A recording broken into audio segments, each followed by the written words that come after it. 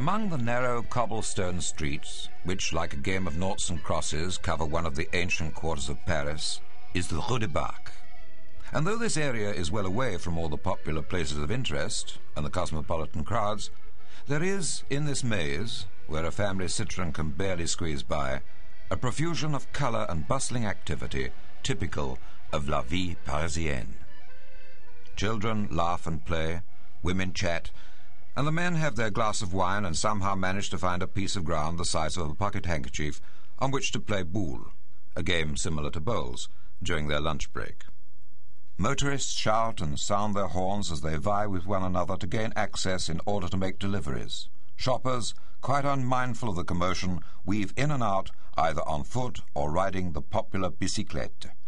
The smell of coffee and freshly baked bread fills the air, and flowers, everywhere there are flowers. Pavement cafes abound in places where there are hardly any pavements, and the long and narrow Rue du Bac ably camouflages departmental and furniture stores, hotels, high-class confectioners, butchers, hairdressers, and the little shop, where, at a price, beautiful garments are handmade to order. When one walks about this busy, prosperous corner of suburban Paris, it is hard to credit that 3 centuries ago it was a slum area in which people lived in dire poverty and distress, and where babies were left on the streets simply because they were extra mouths to feed. It was right into the midst of this squalor that a very firebrand of a man came. A man so outraged by the cruel misery and oppression of his fellow countrymen that his anger knew no bounds. He stormed, he raved, he pleaded.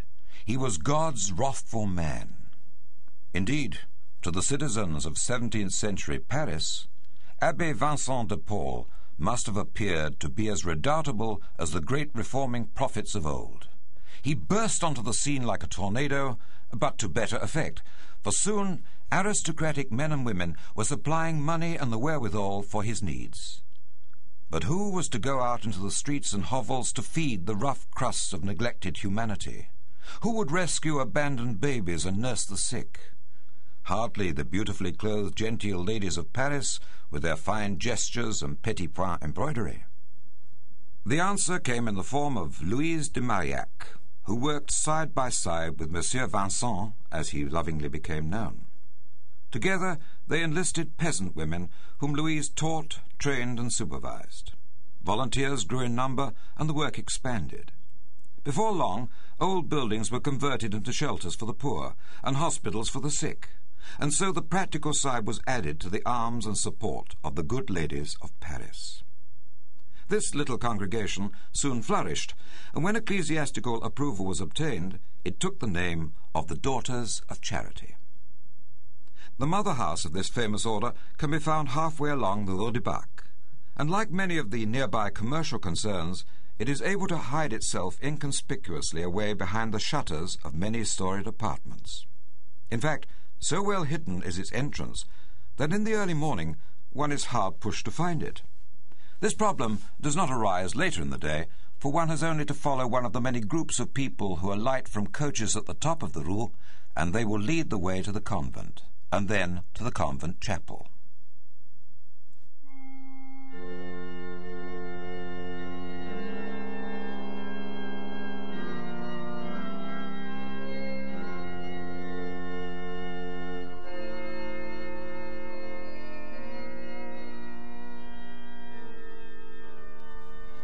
On entering this chapel, one is immediately struck by the delicate pastel mural of Our Lady, which dominates the sanctuary.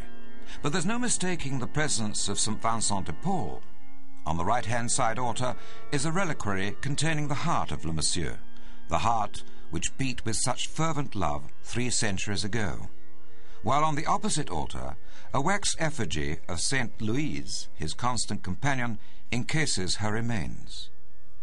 But it is not because of these great personages that an unending stream of people comes to the little chapel in the Rue du Bac, but to another, whose incorrupt body lies in peaceful repose under the altar of Our Lady of the Globe.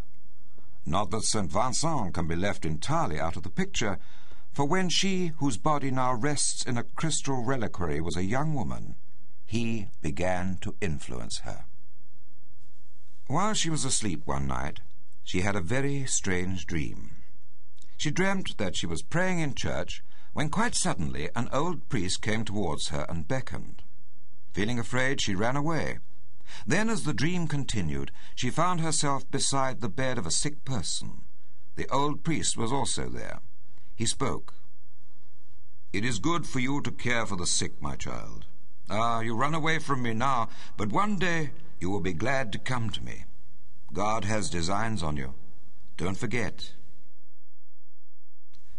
The young woman was Catherine Labouré, who had for some time thought about joining a religious congregation for women. Catherine Labouré was born on May 2nd, 1806, at Fin-le-Moutier, in the wine-growing province of Burgundy. Her parents were pious and God-fearing, and as a result of her early training, the girl became very devout, as well as having a great love for Our Lady. When Catherine was 9 years old, her mother died, and the child was sent to live with her aunt. 2 years later, she returned home, where, in spite of her youth, she took over the exacting task of looking after all the other members of the family. Catherine's days were full, for the Labourés had had 11 children, and she was their 9th. But even with all of the housework and cooking, as well as helping on their large farm, she always found time to say her prayers. And not only that, but each morning saw her crossing the fields to attend the dawn mass. At the age of 12, Catherine made her first communion, and from then on she became even more fervent, and whenever she could excuse herself from the household duties, she hastened to the small church of Fin and knelt on the stone floor before the tabernacle to pray. As well as this, she did acts of penance, and also fasted every Friday and Saturday. When she was 18 years old, Catherine experienced the celebrated dream, and this it was that caused her to broach the subject with her father regarding leaving home to join a religious order. This request made Monsieur Labouré quite furious. He wouldn't hear of the idea, and in fact bitterly opposed his daughter. When 4 years later Catherine did eventually leave home, it was not to a convent that she went, but to her brother's noisy workman's cafe in Paris to serve at tables. This move was a plan of her father's, who felt quite sure that once the girl was thrown into the city atmosphere, she would soon find herself a husband, and so forget all this nonsense of going into a convent. But it didn't work out this way at all, and Catherine, not being used to this type of life, became increasingly more unhappy. Eventually she left Paris to live with a sister-in-law at Châtillon-sur-Seine, where the Daughters of Charity had a house. Acting on impulse one day, Catherine went along to speak to the superior. She was shown into the parlour by a young nun. Looking around the room, she was attracted to a picture of an old priest, and she recognized him as the priest of her dream. "Who's that?" Catherine asked the nun. "Oh, that's our founder, St. Vincent de Paul." At that moment, Catherine made her mind up, and though relations with her father remained strained, and after much delay, Monsieur Labouré finally gave his consent, and Catherine was accepted as a postulant at Châtillon. 3 months later, she walked through the doors of the mother house at 140 Rue de Bac in Paris. And what a welcome awaited her! The mystical experiences for which Catherine Labouré later became renowned began to happen in the first week of her arrival. The person who welcomed her was none other than St. Vincent himself. But instead of seeing him simply as an old priest, Catherine was privileged to see his heart, the symbol of his burning love. "The first time I saw the heart of St. Vincent," she wrote some years later, "it was white, the colour of skin, which signified peace, innocence, and union.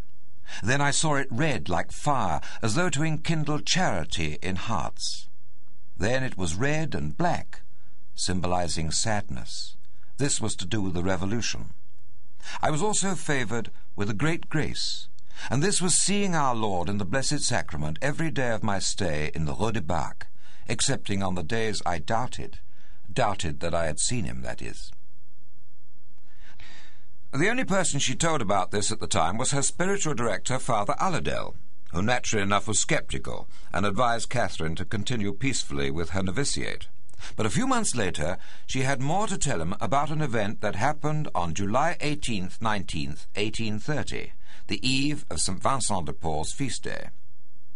"Well, Father, I went to bed at the usual time with the other novices, and at about 11:30 I heard my name called. It was quite distinct. In fact, it was repeated 3 times. I drew back the curtains which surrounded the bed, and there stood a child. He was about 4 or 5 years old, and very beautiful, and there was a brilliant light all around him. 'Come to the chapel,' he said. 'The Blessed Virgin is waiting for you.'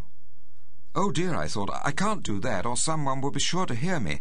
But the child went on, 'Don't be afraid. It's 11:30 and everyone's asleep. Come along. I shall go with you.' Well, after these last words, I didn't waste any more time, and I got up and dressed quickly, and then followed the child. And to my amazement, all the lights were lit everywhere. And when we reached the chapel door, he only touched it with the tip of his finger, and it opened. Then he led me to the sanctuary, but left me at the altar rails while he himself went into it. I must say I was more than a little surprised to see the candles burning on the altar, just as if Mass were about to be said.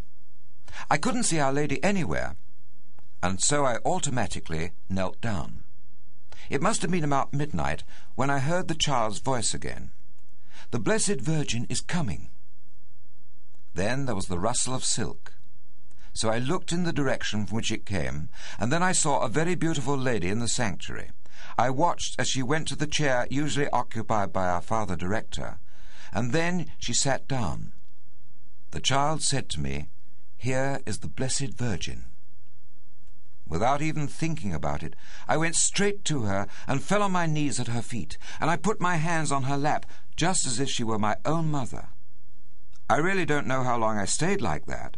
All I do know is that after I had spoken with her for a long time, she went away.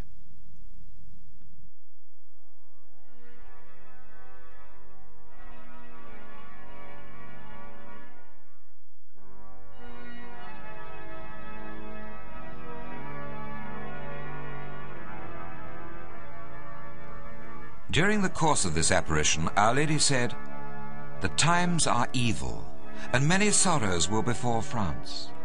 The throne will be overturned, and the whole world will be plunged into misery. Religious orders will be persecuted, and some of the clergy will be killed. The cross, my child, will be treated with contempt. They will hurl it to the ground. Blood will flow, and they will open up the side of our Lord. The very streets will run with blood. Monseigneur the Archbishop will be stripped of his garments, and the whole world will be in sadness.'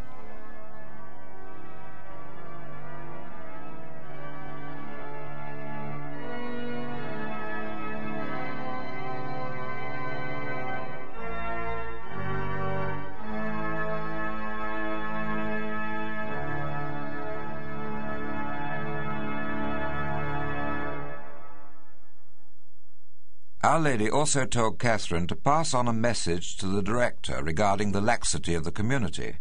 But above all, she made special reference to the great mission with which Catherine was to be entrusted.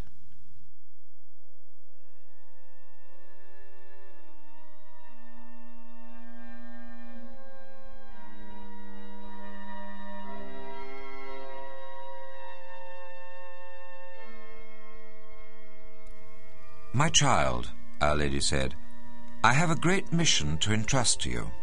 It will cause you a great deal of suffering, but you will overcome this, knowing that what you do is for the glory of God. People will oppose you, but do not be afraid. You will be given the grace to bear it. You will be shown certain things. Give an account of them without fear.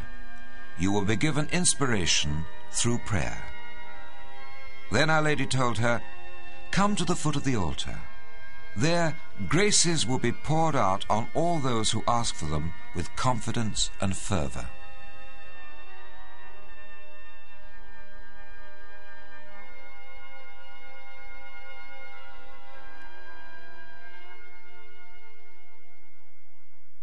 This apparition was but a forerunner of a major one which took place on Saturday, November the 27th, 1830. These are Catherine's words. It was 5:30 in the evening, and I was sitting in the chapel meditating, and then I heard the sound of rustling silk. It came from the right-hand side of the sanctuary. I raised my head, and I saw the Blessed Virgin. She was standing by a picture of St. Joseph. She was wearing a long white silk gown, and her head was covered with a white veil which flowed down to her feet. Both the gown and the veil seemed to be bathed in gold, rather like a sunrise. Her face was so very beautiful, I just can't begin to describe it. Her feet, oh yes, they were resting on a white globe. Well, I could only see the front half of it. Her hands, which were on a level with her waist, held a smaller golden ball with a gold cross on top. Her eyes were raised heavenwards, and her face was simply glowing with light. She was so beautiful. Quite suddenly, her fingers were covered with rings, which were inset with precious stones. Rays of dazzling light shone from them, and these rays spread out on all sides so that I couldn't see the Blessed Virgin's feet. She lowered her eyes and looked at me, and then she said, "This globe, you see, represents the whole world, but at the same time it also represents France, and every individual person as well. The rays, those are the symbols of the graces which I shower down on all those who ask me for them. The stones from which no light shines are the graces which people forget to ask me for." At this moment, an oval frame surrounded the Blessed Virgin, and on it was written, "O Mary, conceived without sin, pray for us who have recourse to thee." Then the small globe disappeared, and Our Lady's hands, filled with the graces which the rays symbolized, were lowered and gracefully extended. Then she said, "Have a medal made like this. Those who wear it will receive great graces, especially if they wear it round the neck. Graces in abundance will be given to those who have confidence." As I heard these last words, the oval seemed to turn, and on the other side I could see the letter M surmounted by a cross with a bar at its base, and underneath this monogram the hearts of Jesus and Mary. One was surrounded by a crown of thorns, and the other pierced by a sword. When Sister Catherine was questioned at a later date regarding the design, she stated that the letter M, the cross, and the two hearts were enclosed in a frame of 12 stars. Just before the end of that year, Our Lady again appeared to Catherine, showing her once more how the medal was to be designed. When Father Aladel, her spiritual director, heard of this extraordinary mission, he remained sceptical, and turned a deaf ear to her repeated requests to have a medal made. But Our Lady continued to remind Catherine, and even chastised her for not fulfilling her mission. Eventually, unable to ignore the nuns' continual insistence, Father Aladel had an interview with Monseigneur Quélan, Archbishop of Paris, and he, finding nothing contrary to the teaching of the Church, gave permission for the medal to be struck. When ready, these were distributed. 1 year after entering the mother house at the Rue de Bac, Catherine left and took up her duties at a hospice for old men at Enghien, where she spent the next 40 years looking after them. Her patience was unending, and no matter how cantankerous and ungrateful these old folk were, Catherine simply increased her love for them and gave them even more attention. During these years she spoke little, and lived in a constant state of recollection, and never once did she mention either the apparitions or the medal until a few months before she died. Realizing that she had not much longer to live, Catherine made everything known to her superior so that the statue which Our Lady had ordered her to have made in remembrance of the apparitions might be erected in the mother house. Sister Catherine was 70 years old when she died, and no life could have been more ordinary or simple than hers. She prayed, submitted, and obeyed without comment. She was indeed, as Pope Pius XII declared at the time of her beatification, truly the saint of silence.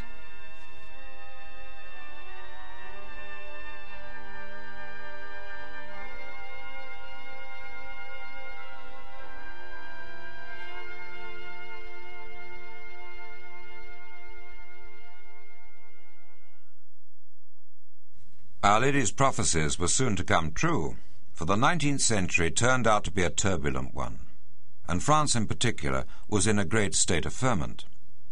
The Revolution of 1830, which came within a week of Our Lady's first appearance to Catherine Labouré, gradually took its toll, and governments came and went with monotonous regularity.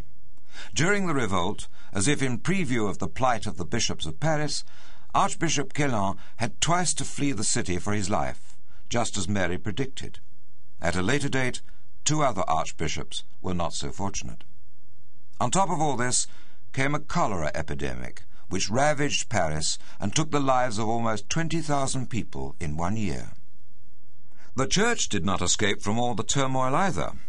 It had always undergone its share of persecution in the past, but now it became even more vulnerable to the anti-religious influences of liberalism and free thinking, which at that time were riding on the crest of a wave.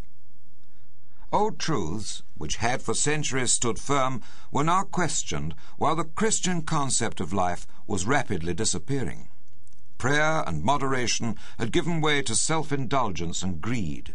Everyone was so preoccupied with the world that the sacraments were neglected, and very few people attended Mass.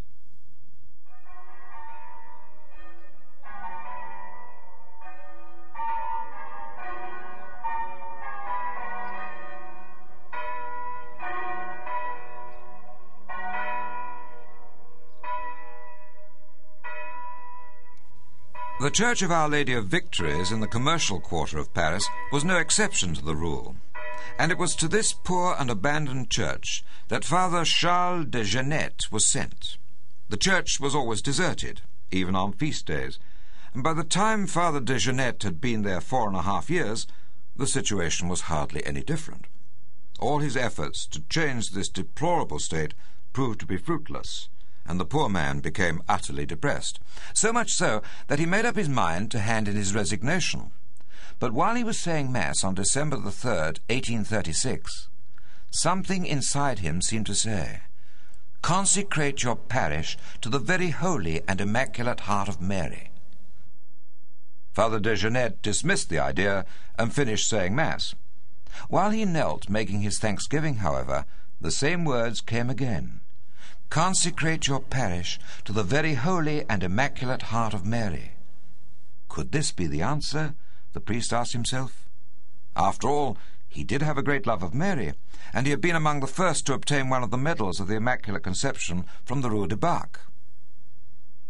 Without wasting another moment, Father de Genette set to work. First of all, he decided to establish an association with prescribed prayers and rules in honor of the Holy and Immaculate Heart of Mary for the conversion of sinners, and for its badge he would use the medal. Within a matter of days he had drawn up the statutes and received the approval of the Archbishop of Paris, and then, on December the 11th, he announced from the pulpit that devotions would be held that evening to implore from God, through the intercession of Mary's heart, the conversion of sinners. But as there were only 10 people present at Mass, Father de Genette did not have very high expectations. But to his great astonishment, 2 men came to the sacristy and asked him to hear their confessions, and at 7 o'clock, the time at which the new devotions were scheduled to start, close on 500 people turned up. The conversion had begun, and gradually the parish of Our Lady of Victories became the most devout in Paris. Its fame was to spread much further afield, though. In 1838, as a result of the remarkable graces granted to the parish, Pope Gregory XVI issued a brief. He created and erected for all time in the Church of Our Lady of Victories the confraternity of the very holy and immaculate heart of Mary for the conversion of sinners. The year of 1838 proved to be a memorable one for those who loved Our Lady. Approval was not only given to the happenings at Our Lady of Victories, thus promoting devotion to the Immaculate Heart of Mary, but also it was given to the medal of the Immaculate Conception so closely associated with it. Now that it was quite in order to wear this medal, and because of the countless reports pouring in of favours received, it soon became known as the Miraculous Medal. Archbishop Quélan, who had authorized the first minting of the medal, also took further steps. He obtained permission to solemnize the feast of the Immaculate Conception on the second Sunday of Advent, and to insert in the preface of the Mass, Et te in Immaculato Conceptione, and also to include in the Litany of Loreto the invocation, Queen conceived without sin, pray for us. When, therefore, in 1854 the Immaculate Conception was proclaimed as a dogma of the Catholic Church, it came as no great surprise.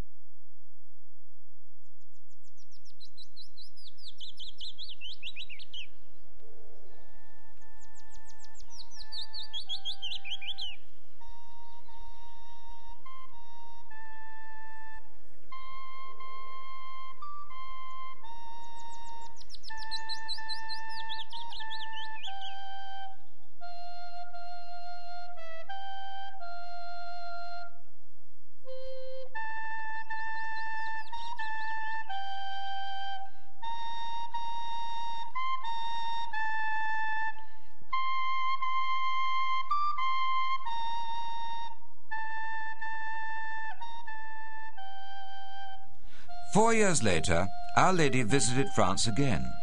This time she appeared to a 14-year-old peasant girl named Bernadette Soubirous, who lived in the village of Lourdes in the High Pyrenees.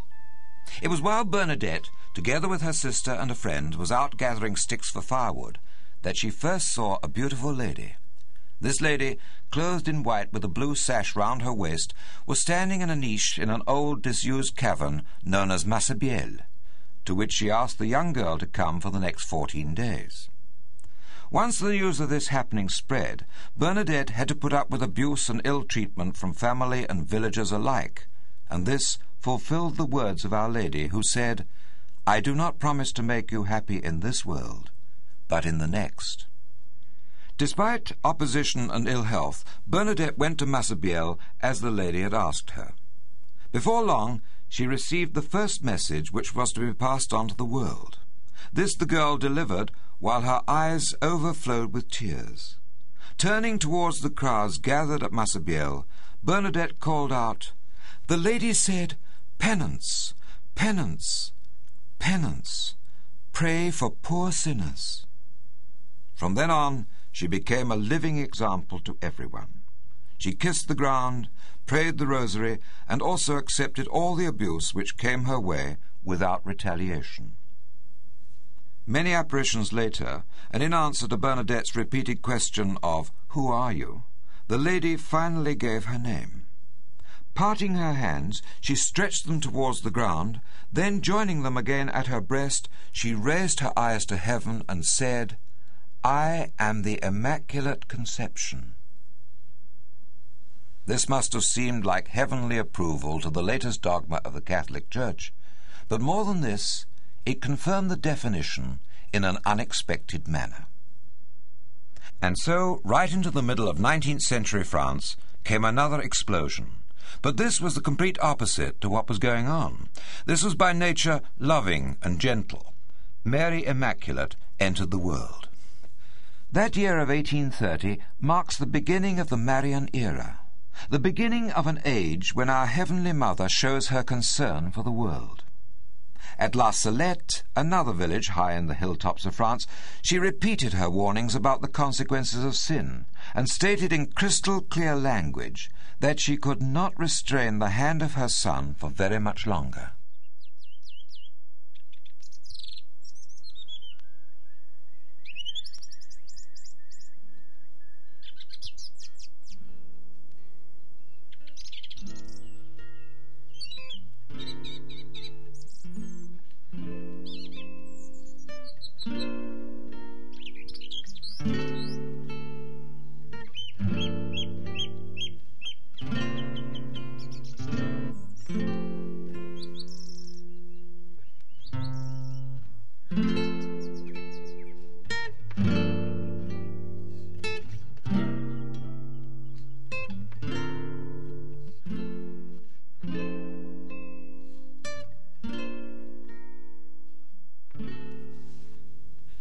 It was on September the 19th, 1846, that Our Lady appeared to Maximin, an 11-year-old boy, and Melanie, a girl aged 15, while they were out in the fields looking after cattle. They first saw her sitting with her head on her hands. Then she stood up and said, "Come, my children, do not be afraid. I am here to proclaim great news to you." And as she spoke, the tears began flowing from her eyes. "If my people do not wish to give themselves, I shall be forced to let go the hand of my son. It is so heavy and weighs me down so much. I suffer all the time for everyone, and if I do not want my son to abandon you, I have got to pray continually. And as for you all, you take no notice. The harvest is already spoiling, and this is the fault of everyone. Unless people listen and change their way of life, there will be a great famine. But before the famine comes, children under the age of 7 will begin to tremble and will die in the arms of those who hold them. The others will do penance through hunger. The nuts will go bad, and the grapes will rot. If the people are converted, this will not happen." Then Our Lady asked the children, "Do you say your prayers properly?" And when they both said that they didn't, she replied, "Oh, my children, you must pray night and morning. When you are not able to do more, say an Our Father and a Hail Mary. But when you have time, you must say more." After this, and before leaving them, Our Lady delivered her parting words, which she repeated a second time. "My children, you will make this known to all my people." Then she disappeared.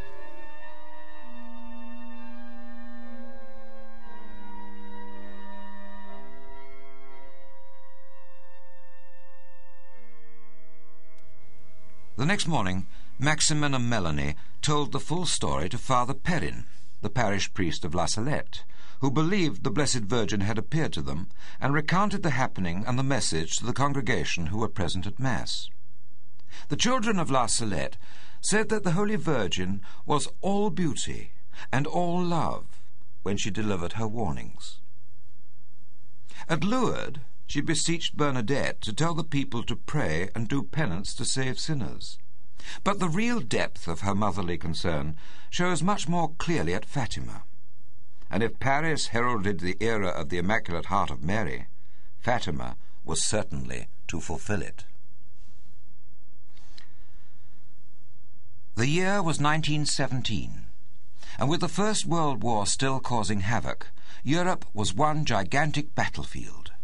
Misery and bloodshed abounded. Yet, for all that, it could have been a world apart from the peaceful slopes of the Sierra d'Air in mid-Portugal.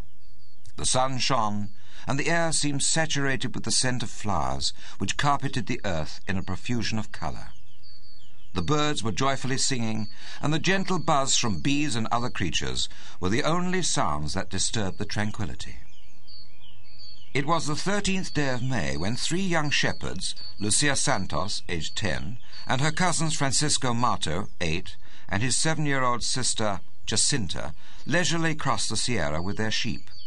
They continued on until they came to a large natural hollow called the Cova da Iria. After skirting the arable plots of land, and then putting the animals to graze, the 3 cousins sat down and ate their own lunches. When the last crumb had been swallowed, they prayed the rosary, as was customary, and then discussed which game to play. Francisco suggested building a castle, and this the girls agreed to. And while he prepared a piece of ground, Lucia and Jacinta went off and gathered rocks. They became so engrossed in their project that a sudden flash of light startled them.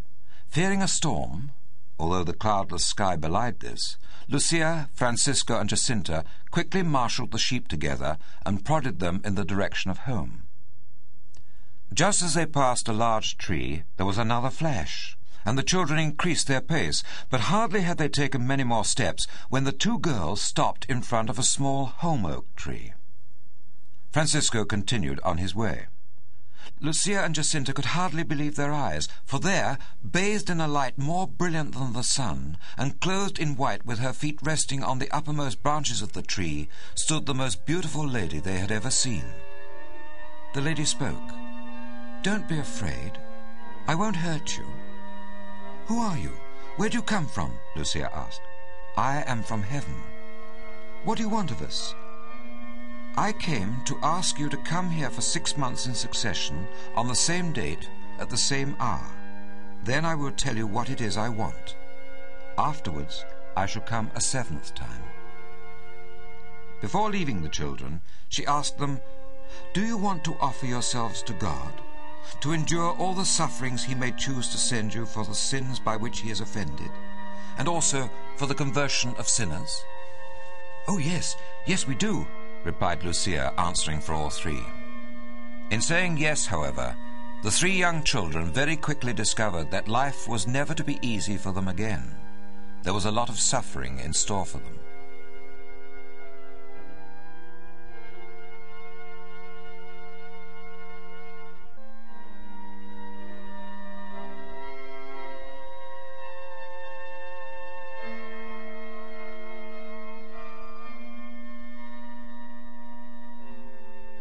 During the 5 subsequent visits, Our Lady unfolded what was required of them. She asked for daily recitation of the Rosary to bring the war to an end, and also for peace in the world. She asked, too, for sacrifices and penances for the conversion of sinners, and in reparation for sins committed against her Immaculate Heart. She also told them that people must amend their lives and ask forgiveness of their sins. "Do not offend God any more, for he is already deeply offended," she said. During her 2nd visit, which was on June the 13th, 1917, the lady, as the young shepherds called her, had this to say: "Francisco and Jacinta will not live many years, but you," and she looked at Lucia, "you must remain on earth for some time longer to make me known and loved. Jesus wishes to establish devotion to my Immaculate Heart. But don't worry, I will never forsake you." With these words, she opened her hands, and the light coming from them enveloped the children, penetrating their hearts and the very depths of their souls. In this light, which they understood to be the Holy Trinity, they could see themselves. At the same time, before the palm of Our Lady's right hand was her heart encircled and pierced by thorns.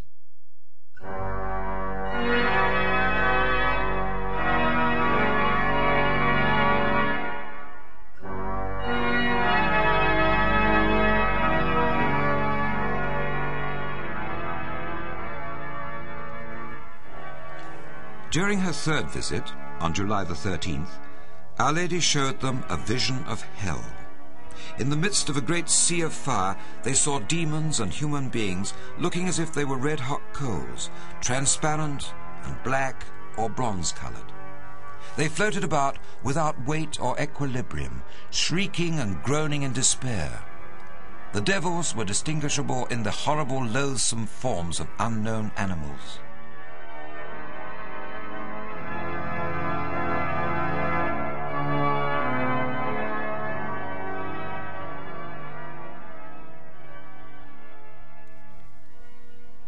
Horrific though this sounds, the vision of hell was not so much to frighten the children, but more to illustrate, even though graphically, what does and what will happen to those who persist in following the evil and wicked ways of the world.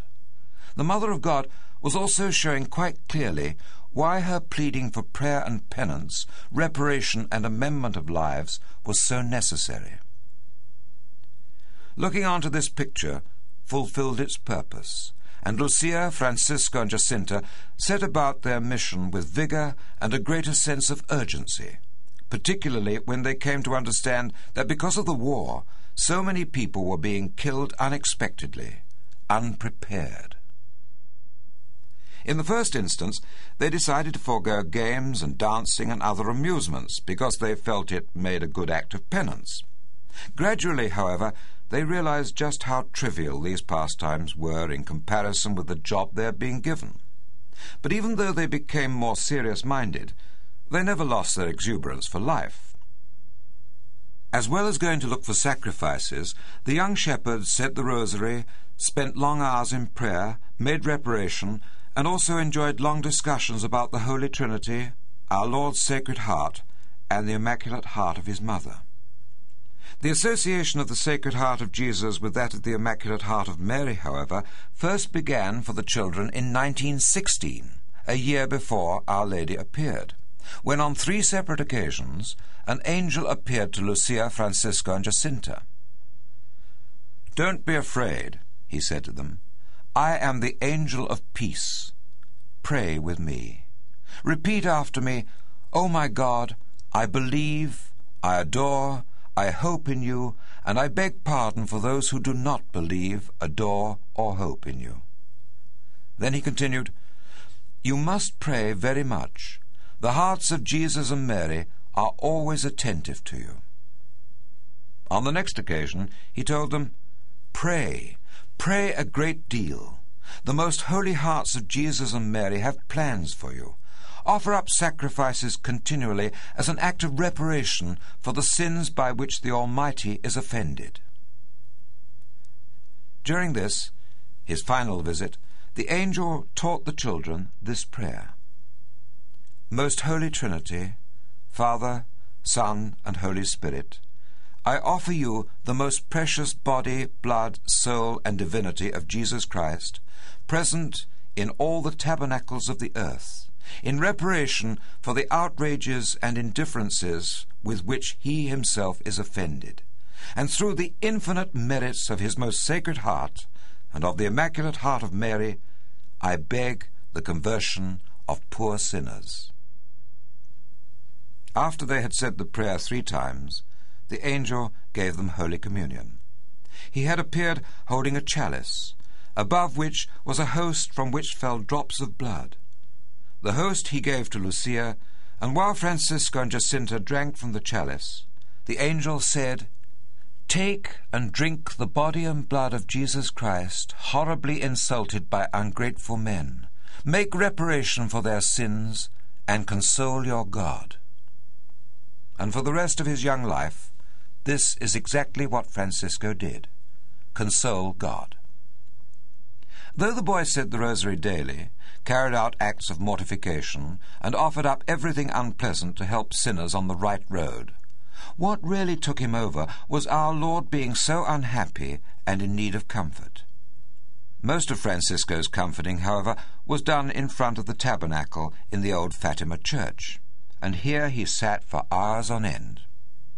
This great love of Francisco's for the Blessed Sacrament, and this burning desire to console Jesus and make reparation to him for all the indifferences accorded him in the tabernacle, of which the angel spoke, are very reminiscent of the revelations of the Sacred Heart to St. Margaret Mary. Although there has been devotion to the Sacred Heart of Jesus throughout the ages, it was this nun who brought it to prominence in the 17th century. Margaret Mary was born on July the 22nd, 1647, in a small village in Lower Burgundy, the same region of France that a century and a half later produced St. Catherine Labouré. The similarities do not end there, however, for both were of peasant stock and had a particular love of Our Lady. When her mother died, Catherine, for instance, turned in her grief to our Lord's mother. Standing on a chair in Madame Labourè's bedroom, the little 9-year-old girl took from a shelf a statue of the Blessed Virgin, and holding it close to her, she said, "Now, dear Blessed Mother, you will be my mother." In the same way, Margaret Mary too had a special predilection towards Mary, and she owed a remarkable cure of a serious illness to Our Lady's intercession. "I used to take all my needs to her," she once wrote, "and she watched over me carefully and saved me from many a grave danger. I was far too shy to approach her divine Son, but I always asked the help of her prayers, and then I placed all my trust in her." Soon after she became a nun of the Visitation Order, Margaret Mary was privileged with a vision of Our Lady, and again, like Catherine Labouré all those years later, these mystical experiences were to become a part of her life and for the benefit of others. This singling out, however, was counterbalanced by constant suffering as well as terrible loneliness and ridicule. "You have a long and difficult way to go and a lot to suffer," said Our Lady, "but there is nothing to be afraid of. I will never leave you I promise you can rely on my protection." These words of the Mother of God are the same as those spoken to the Saint of the Miraculous Medal when entrusting her with a mission. And again, they were repeated in 1917 to the 3 young children of Fatima. Such is the price of acceptance. Margaret Mary Alacoque began work in earnest when she was 26 years old and had been at the convent at Paray-le-Monial for 2 years. One evening, while she was kneeling in the chapel before the Blessed Sacrament, Jesus revealed his heart to her for the first time.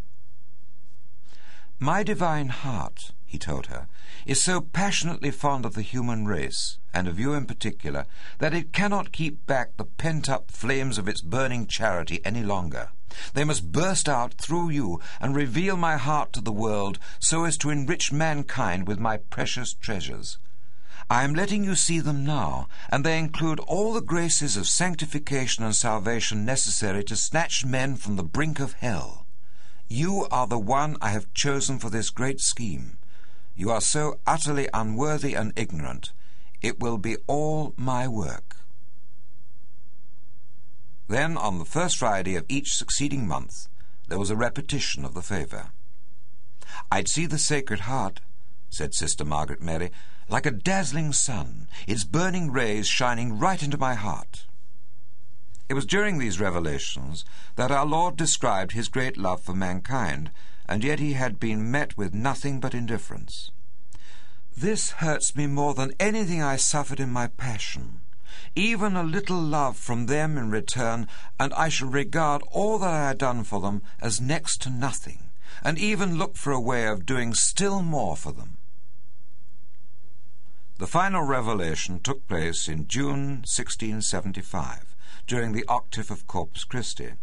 One day, while Margaret Mary was kneeling before the Blessed Sacrament, our Lord said to her, as he disclosed his heart, "Here is my heart so deeply in love with mankind that it will stop at nothing to prove it, and wear itself out until it is utterly spent. But I get very little appreciation from most. On the contrary, there is only ingratitude. I see their irreverence and sacrileges, as well as their coldness and contempt for me in this sacrament of love. What hurts me most of all is that hearts dedicated to my service behave in this way. That is why I am asking you to have the Friday after the octave of Corpus Christi set aside as a special feast in honor of my heart. A day in which to receive Holy Communion and make a solemn act of reparation for the indignities I have received in the Blessed Sacrament while exposed on all the altars of the world. I promise you, too, that I shall open my heart to all who honor me in this way and who get others to do the same. They will feel the power of my love." These words are practically identical to those of Our Lady of Fatima, and particularly those of the angel. But at least, as far as the shepherds were concerned, these pleas did not fall on deaf ears. Francisco, in particular, was consumed with love for our Lord, and his only wish was to die and go to heaven.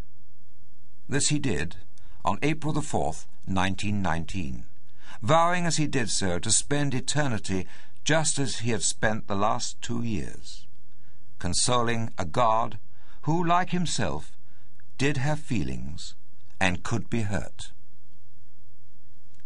After the first apparition, Francisco knew at once the nature of his mission. His little sister Jacinta, on the other hand, was so overwhelmed by the beautiful lady who had come to see them that she could think of nothing or no one else. Jacinta Marto had fallen in love, and because of this she lived in a dream until June the 13th, when the lady came again. On this day the children were shown a heart encircled and pierced by thorns, and this they understood to be Mary's Immaculate Heart injured by the sins of man, and that she wanted reparation. It was only then that the euphoria dispersed, especially when Lucia explained to the little girl just exactly what sacrifices and reparation meant, and why they were so necessary. Jacinta became a different child. Now, when she was out in the pastures, instead of dancing around and chasing after butterflies, or even throwing a tantrum if she didn't get her own way, she became quiet and meditative. One day, when Lucia asked her to play, she answered, "No, I don't want to play today. I'm thinking. I keep thinking how that lady told us to say the rosary and make sacrifices. How are we to do it?" Francisco felt that it would be a good idea if in future they went without their lunches while out in the pastures with the sheep, and this they did. From then on, Jacinta took this business of making sacrifices so much to heart that she never let an opportunity for making one slip by. It was not, however, until July the 13th that the full realization of her mission hit her. Our Lady, as well as telling the children to continue saying the rosary every day for peace in the world, also said, "Say many times, especially when you make a sacrifice, 'Jesus, it is for love of you, for the conversion of sinners, and in reparation for sins committed against the Immaculate Heart of Mary.'"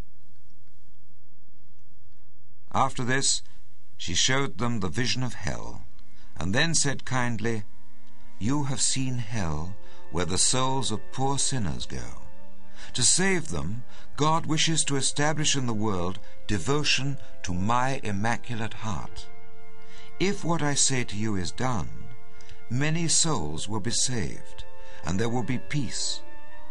The war is going to end, but if people do not stop offending God, a worse one will break out in the reign of Pius XI.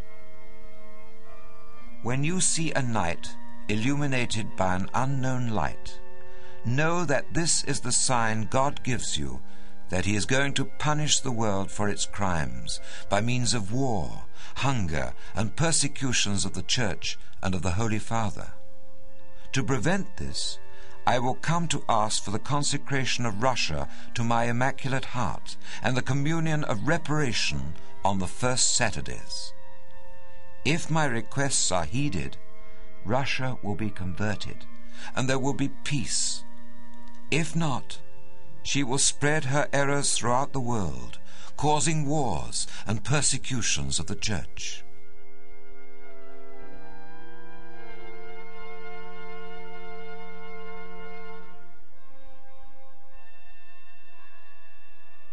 Although all three were upset by the vision of hell, it was Jacinta who was most affected. Hours afterwards, her face was still contorted by what she had seen. This little 7-year-old girl had looked upon hell and seen the sufferings of the souls who go there, and from that moment on she set about her mission in real earnest.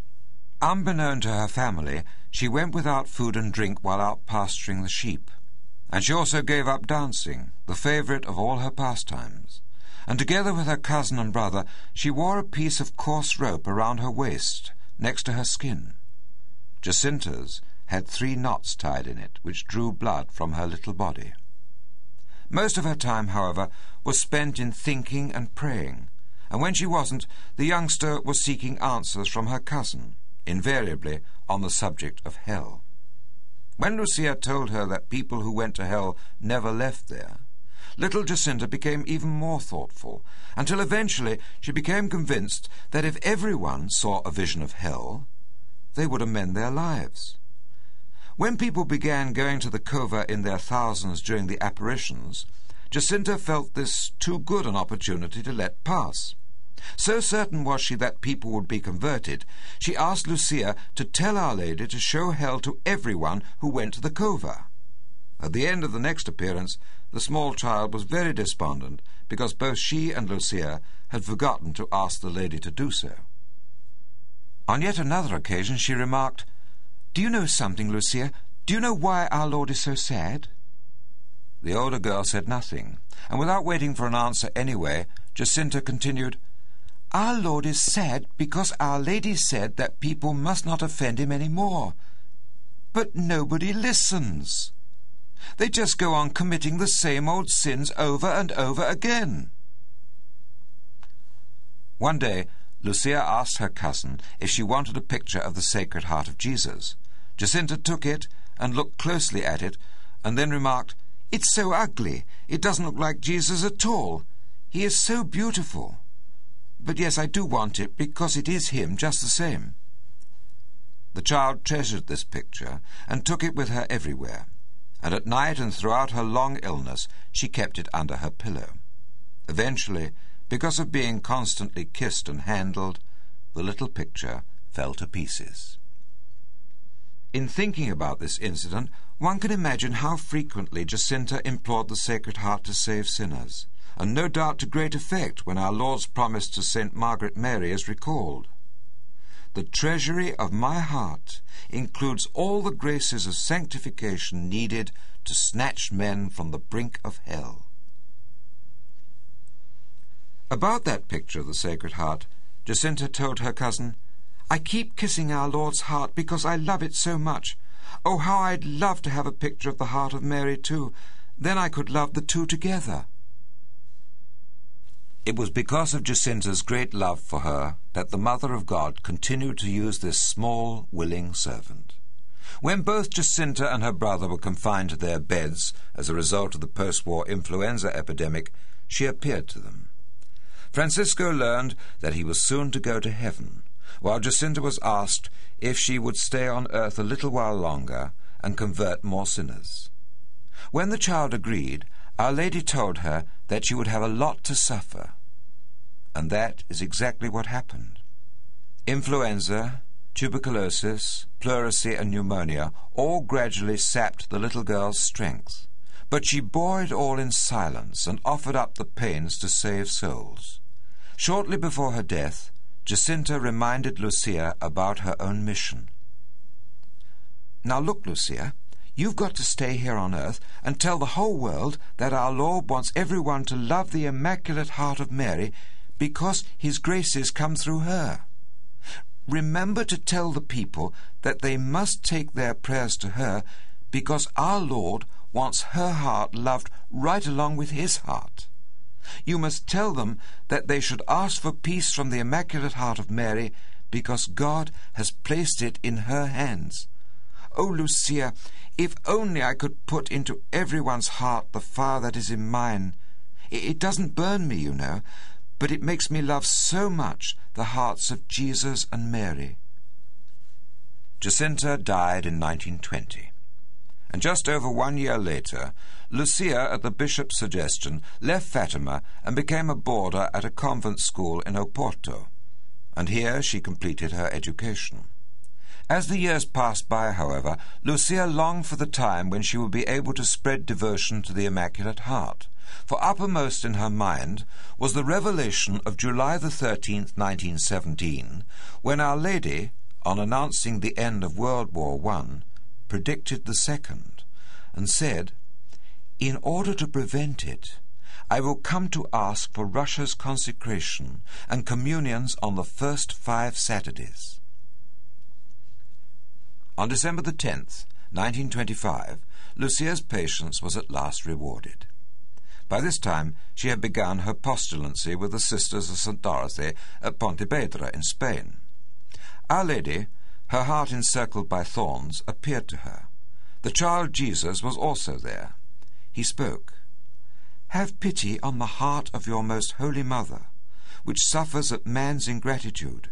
There is no one to console her." Then his mother said, "Look, my daughter, at my heart pierced by thorns of blasphemy and ingratitude. You at least console me. I want you to make it known to the world that I promise to assist at the hour of death with all the graces necessary to salvation those who on the first 5 consecutive months confess, receive Holy Communion and say the Rosary, meditating for 15 minutes on the mysteries with the intention of offering me reparation." In 1929, Our Lady returned. "The moment has arrived," she said.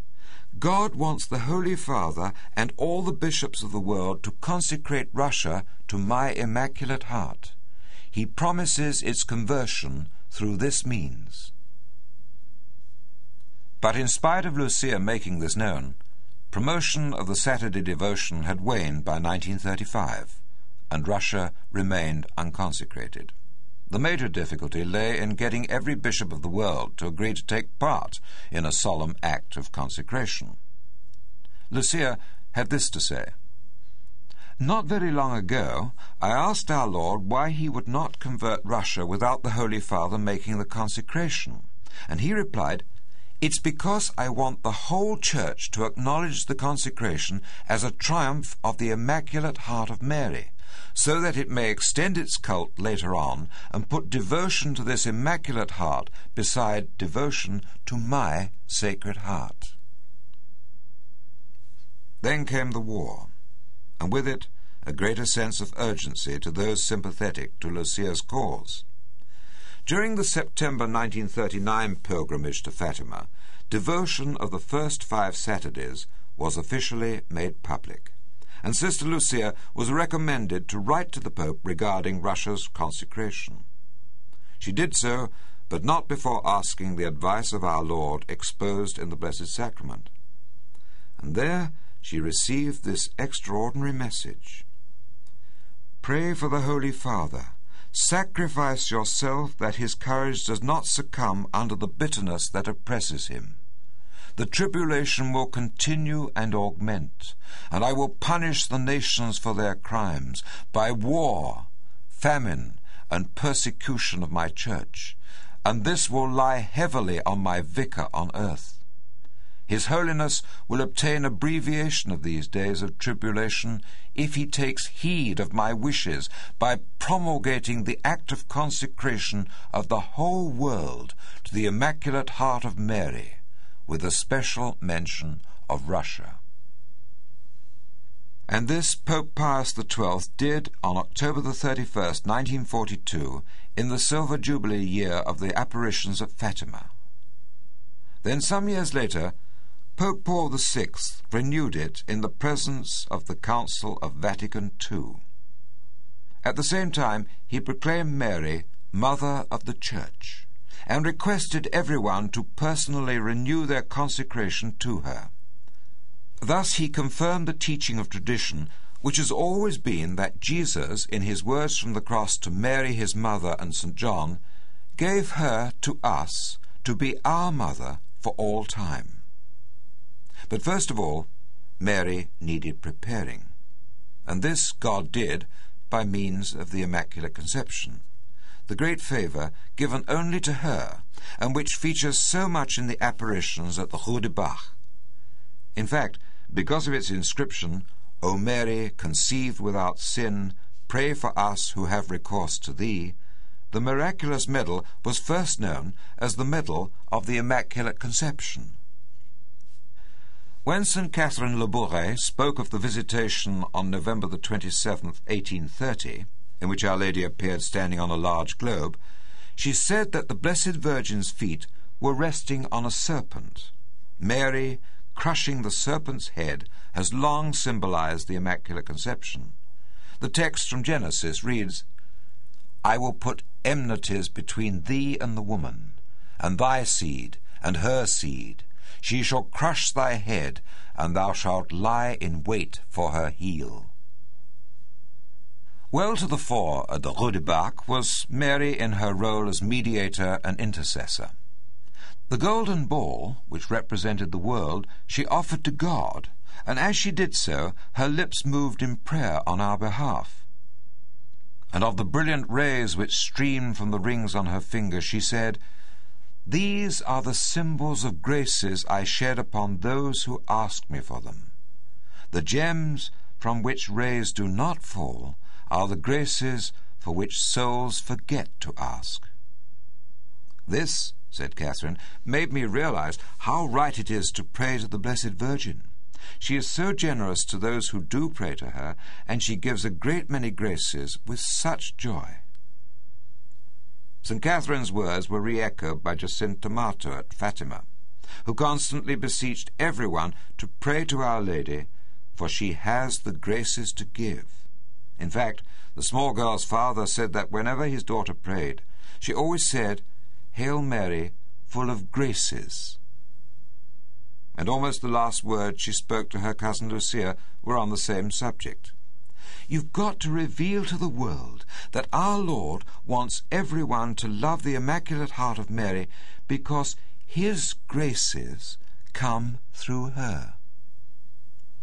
By the graces she bestows, and the love that leads her to speak to God on our behalf, Mary is already acting as a mother. And perhaps it is as mother of us all that her vocation is summed up so wonderfully. During the apparitions at Lourdes, on the Feast of the Annunciation, Bernadette was moved to say, she was smiling and looking at the crowd like a loving mother watching her children. Mary's vocation began at the foot of the cross. She stood there, the apostles had run away. Our Lord's sufferings were her sufferings. His tribulations were hers too, and His work was also to be her work. There on Calvary, their hearts joined, and we're reminded of this by the two hearts on the miraculous medal, one crowned with thorns and the other pierced by a sword. The M and the two hearts say enough, said Our Lady. The two hearts are interconnected again at Fatima, and our Lord's wishes are such that they should be until the end of time, which means that Mary will always share in the passion of her Son, a passion which is ongoing. When talking to St. Catherine Labouré, Our Lady was often distressed. At La Salette, she shed many tears, and when, during the October the 13th vision at Fatima, our Lord and Our Lady looked so sad, Francisco was overcome with grief at the words, "People must stop offending God, for He is already much offended." Our Lord intimated to St. Margaret Mary the real depths of the suffering which the ingratitude of men causes Him. "This hurts me more than everything I suffered in my passion, even just a little love from them in return, and I would regard as next to nothing all that I had done for them, and still look for a way of doing more." And this is the whole crux of the matter. So often it is the mediocrity of our lives, our compromises, and our continuing to sin that causes so much pain to her Son. The feeling that He toiled in vain, the torments of the passion, the exhaustion, the death, and the salvation He made possible all mean nothing and have failed to bring about a change in people's lives. And so Mary enters the world. Whereabouts she enters it, or how large or small the shrine which is set up after her visit, is of no consequence. Neither does it matter if we ever visit these places. What does matter, however, is what she comes to say. Her words are quite unchanging. She tells us that there will be wars, famines, pestilence, and persecution of the Church. And although superficially they sound like words of doom, their real message is one of hope. Our Lady comes as she did to Maximin and Melanie to bring great news, and so it is. If we reform and pray a great deal, offer up to God every day of our lives all the aggravations and irritations, do good actions, and give up something or other against our will because God loves us, and because doing as He asks also obtains graces for other people, then the world will enjoy peace. Russia will be consecrated in the way our Lord asks, and it will be converted, and the people of the world will one day be with God in heaven. If nobody listens, because it is easier to go whichever way the world dictates, easier not to pray, not to be silent, not to think, then punishment must be expected. And so we will go on being punished. And if there are wars, famine and the like, and communism continues to spread, then we have no one to blame but ourselves. Even so, we are still being given a chance. Our Father in heaven offers us a vaccine. It is free of charge, and it is very powerful. It will protect us against our own selves, as well as all the errors of the world. If we accept this aid, not only will we be protected, but we will be saved, and all the graces necessary at the hour of death will be given us. That vaccine is Mary's Immaculate Heart. As she herself said to all those to whom she has appeared since 1830, "And so, my children, you will now pass on this message to all my people." Those words were not just for Catherine, Margaret Mary, Bernadette, and the children of La Salette and Fatima. They are directed at all of us. We are meant to pass on the message to all the people of the world.